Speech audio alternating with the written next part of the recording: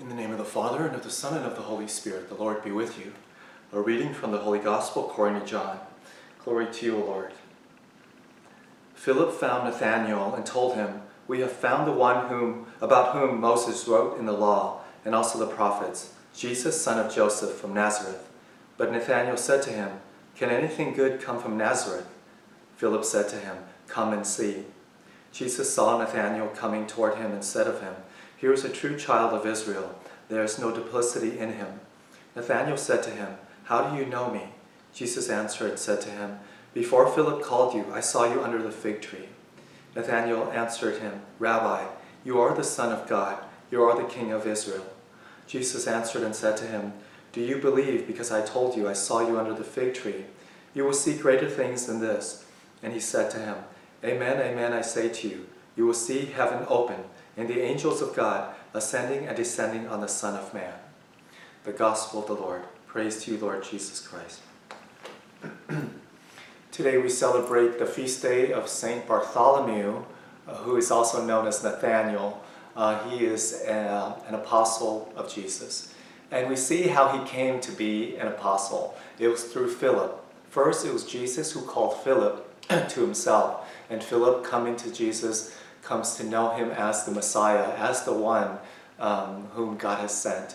And then what does Philip do? He calls Nathanael, right? He tells Nathanael about Jesus. He testifies to Jesus. He bears witness to Jesus. He invites Nathanael to come and see Jesus. And Nathanael first expressed skepticism. He said, "Well, can anything good come from Nazareth?" And Philip said, "Come and see." And Nathanael comes to Jesus. Jesus speaks to him, and he is converted, right? He comes to recognize Jesus as the Messiah. He follows him and ultimately dies for him.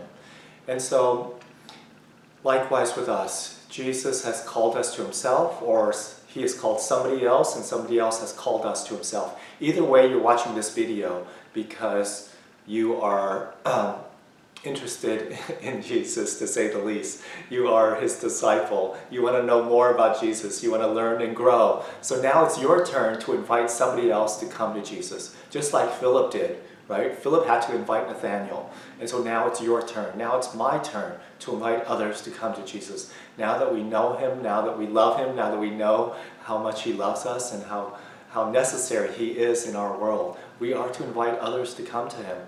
That is our duty, that is our vocation, that is our mission. Every Christian are called to evangelize, to bring others to Christ, right? He is the good news, he is the Savior.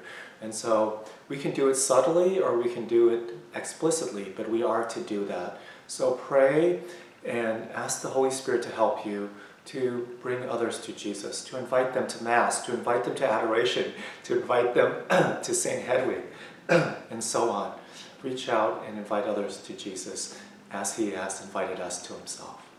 We thank you, Jesus, for reminding us the necessity of living out our vocation, our mission that you have entrusted to us, to invite others to you, to make you known now that we know you and love you, and so that we can build up your body, the body of Christ, and the church, and the world.